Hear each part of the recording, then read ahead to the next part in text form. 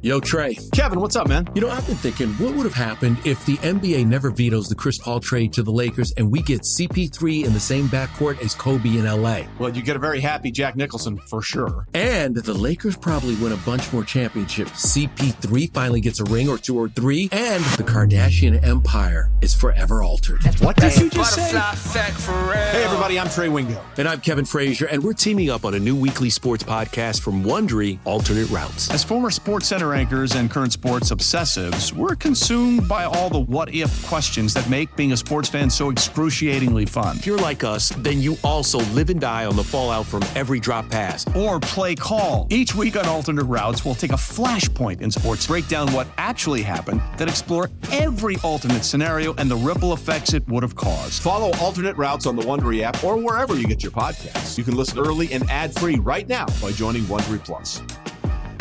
But we will start the show off today talking about the Grizzlies' last two games that they played.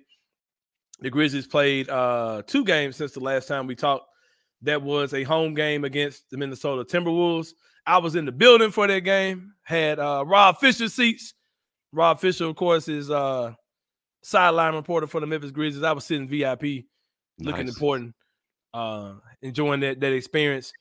Then they played again Sunday against the Washington Wizards. Took a L. I came in prepared to go on a massive rant today about how I'm not a fan of disrespecting the game and resting guys when you don't particularly need to rest them. But judging by the latest not progress report, I got school on my mind, the latest injury report saying that Desmond Bane is listed as doubtful, I think. Yes, doubtful. Yeah, with him being listed as doubtful, that means that there probably was a legit injury with Desmond Bane. So my rant will not happen. You guys are about to hear the first Anthony Sane rant here on Grind Season, but you will not hear that today based on updated information. You can only go by what the last thing you heard, Jason. So I'm going to back off of that. So what were your thoughts on the 2 games, the one win, the one loss that the Grizzlies suffered since the last time? Since the last time we talked.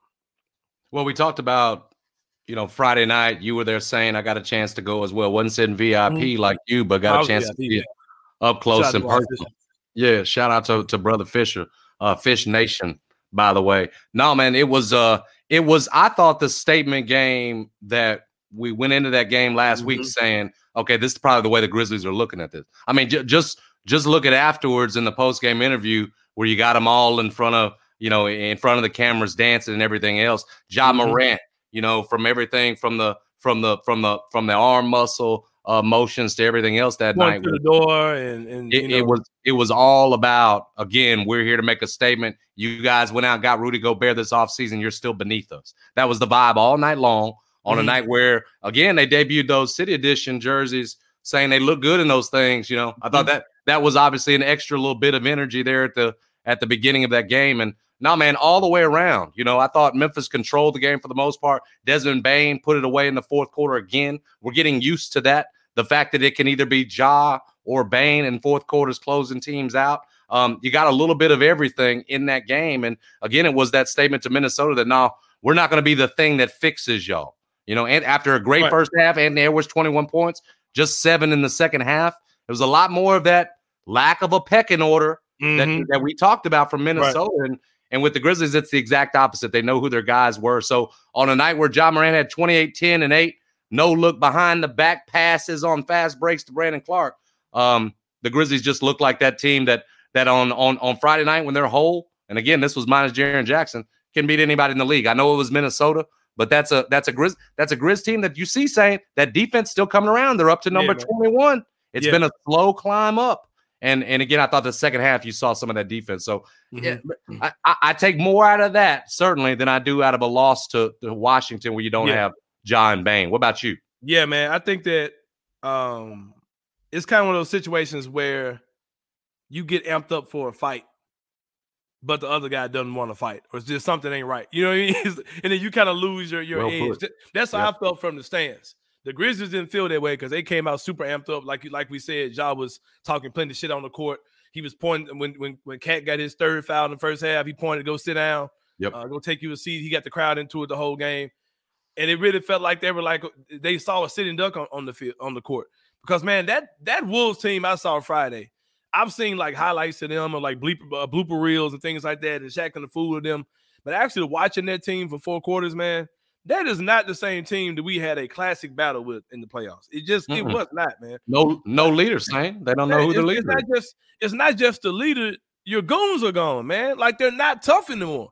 Like, at least last year, they were a team that lacked leadership, but you had a lot of just dirty, like nasty, grimy, hard-nosed guys on that team. You had Jared Vanderbilt. You had Malik Beasley, who's a hard-nosed guy. The brother served some legal time. You know, the brother, they got locked up or something, right? Like, when something going on with him, you had him out there. I don't remember with Beasley, yeah. He had some kind of legal stuff going on. You had Patrick Beverly, who you know was a madman. That picture of him, like, literally being around KD's waistline down there, guarding him is epic. I don't know if y'all see that picture that's around. But you had those 3 guys on the team last year, and they're just not there anymore. And they're just not the same team, man. Those guys brought an edge. They brought a toughness. And quite frankly, they brought a lot of intimidation to this Memphis Grizzlies team last year. There were moments last year where it looked like we weren't ready to answer the bell. If you're going to make a Rocky analogy, they kind of had like a Clubber Lang type vibe to them, where they kind of got under the skins and kind of, you know, showed some of our team's deficiencies in certain areas. And they also put a battery in the back of a lot of guys. McDaniels, that kid didn't look the same. He was talking plenty of shit last year in the playoffs. He was quiet as a church mouse Friday night, because you don't have those guys, those enforcers, those hard-nosed guys that they had last year. That Minnesota team just isn't the same. Like I said, their pecking order is extremely weird. Like we talked about on your show and on the podcast last week, if D'Angelo Russell is not the best player on your team, he's still the point guard. He should identify, okay, I'm not the best player on this team, but I'm about to tell y'all who he is. And it's that kid with the 6'6", can score from anywhere on the court, can dribble, pass, and shoot. Anthony Edwards, he's the best player on this team. It's my job to make the rest of y'all clowns know that he's the best player on this team. And he's not doing it. He probably thinks in his head he's the best player on the team. He's like, I'm an all-star. How many all-star games Anthony Edwards been in? I guarantee you that type of stuff is going through his head. That team has a clear lack of leadership, clear lack of a pecking order, and we saw it. But I'm excited because I was talking plenty of shit, and I felt good watching us beat the hell out of Minnesota Friday night. No, you can be the toughest team in the NBA, but when you've got a guy like D'Angelo Russell, you know, scoring 4 points in that game, going 0-4 from 3, 2 of 8 from the floor. I think he had 3 turnovers in that game, saying it just doesn't seem like there's a game plan. Back to your point, for D'Angelo Russell, recognize that, hey, man, we need to wrap this thing about Anthony Edwards and do it.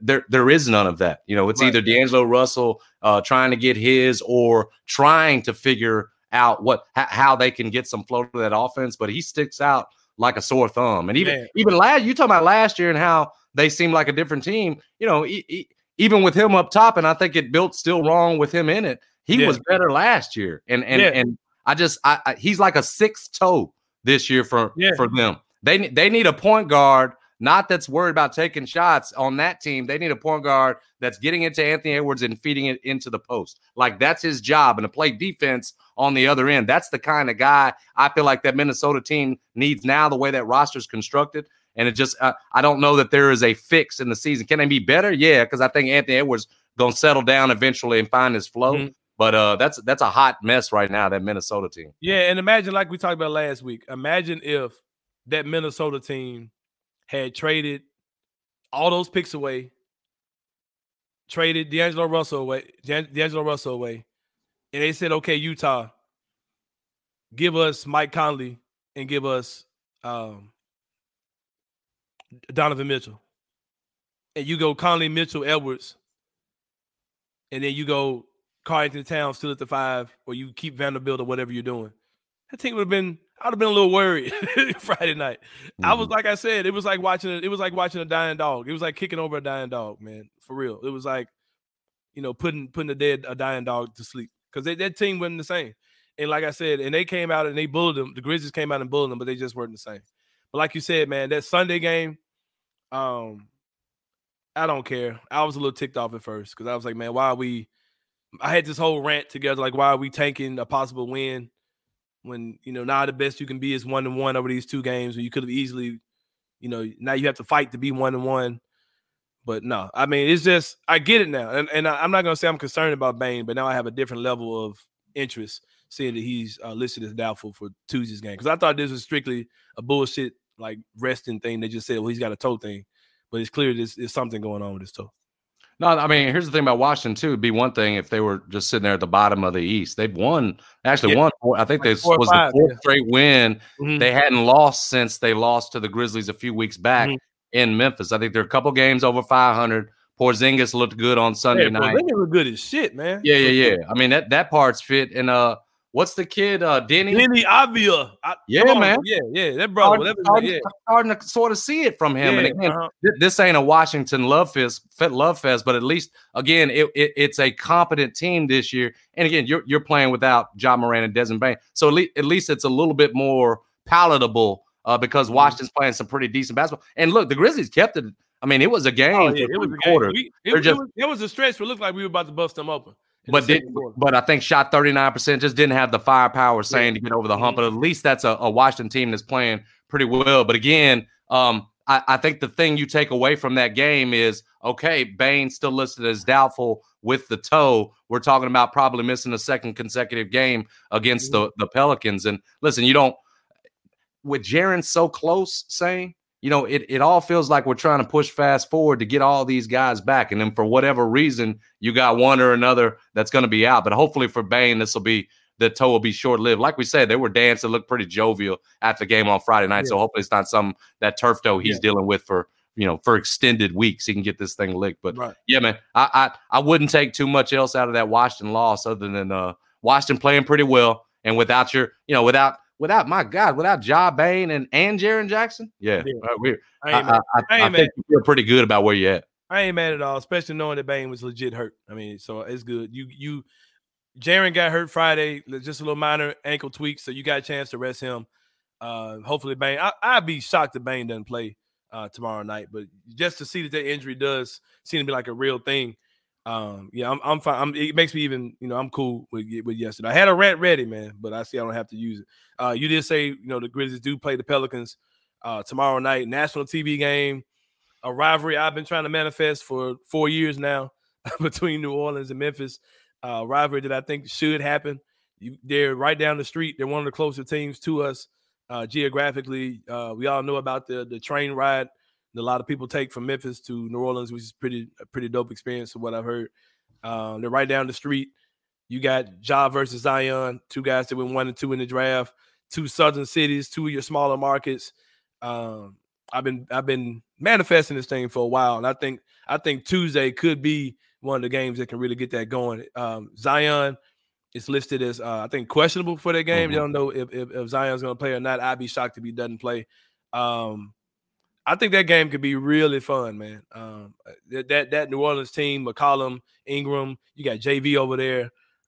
Trey Murphy has been off the chain. The guy at the Grizzlies that was slotted. It was picked at the Grizzlies pick. The draft day trade we had for Zaire Williams. Then of course, this year in the draft, they picked up Dyson Daniels, a kid who I heard the Grizzlies had eyes on, and because of the Lakers being so damn trash last year, that pick went to New Orleans instead of going to us. So there's a lot of intrigue, a lot of interest in that game tomorrow. I'm worried out of my ass. I'm not gonna lie. The Pelicans are a team that I am truly afraid of over the years. They've given us a lot of hell, a lot of problems over the years. I think it's gonna be a great game though. I think that Jaren just being back on the court, I don't expect a lot from Jaren. Jaren is probably out of shape, and he's probably going to be extremely rusty. I'm not really expecting a lot from him. I think he could serve a great job as a decoy. I hope people don't really just kind of judge what we see tomorrow, good or bad, as what he is. I think it's still going to take him a while to come in. But what are your thoughts overall on that Pelicans game tomorrow?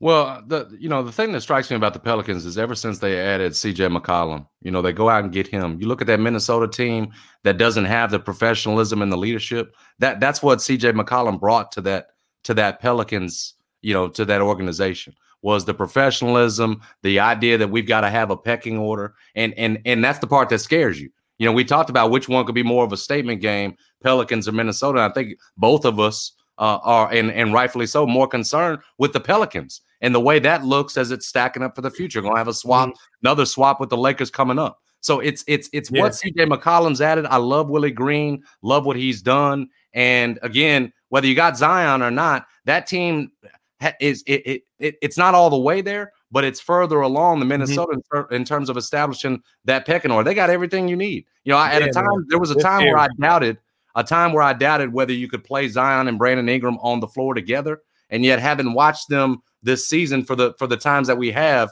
it looks like they're trying to get it figured out. I mean, both of those guys need the ball in their hands, but it looks like there is a way to work it out. I ain't saying they can win a championship with the two of them together, but I like the way it's headed. And again, CJ McCollum, it's that kind of professionalism that Minnesota is lacking. Yeah, man. And when they got him, when New Orleans added him, it finally got the wheels turning. It felt like they had been spinning their wheels. The Zion stuff. Who at one point he didn't even look like he wanted to be there.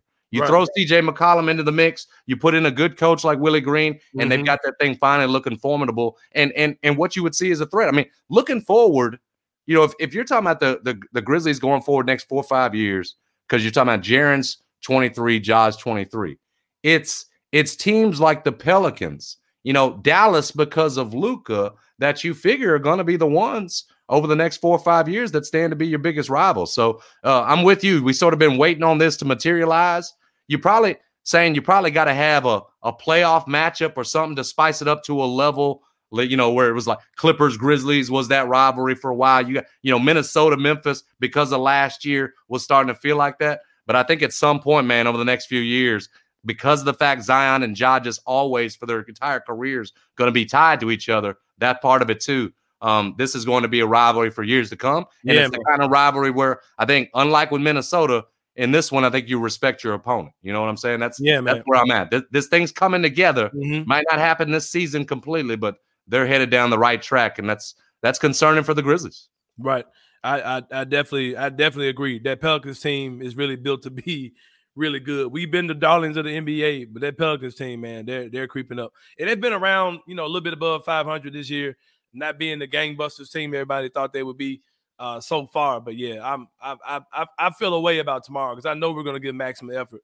So a loss would feel kind of, it'll be kind of humbling if we take a nice loss from them. Trey Murphy, I was going to your boy Trey Murphy shooting 39% from three. Looking good. Man. Yeah, he's good, and he's got nice size. And then Zaires not playing at all. So, you're looking at that draft day transaction once again.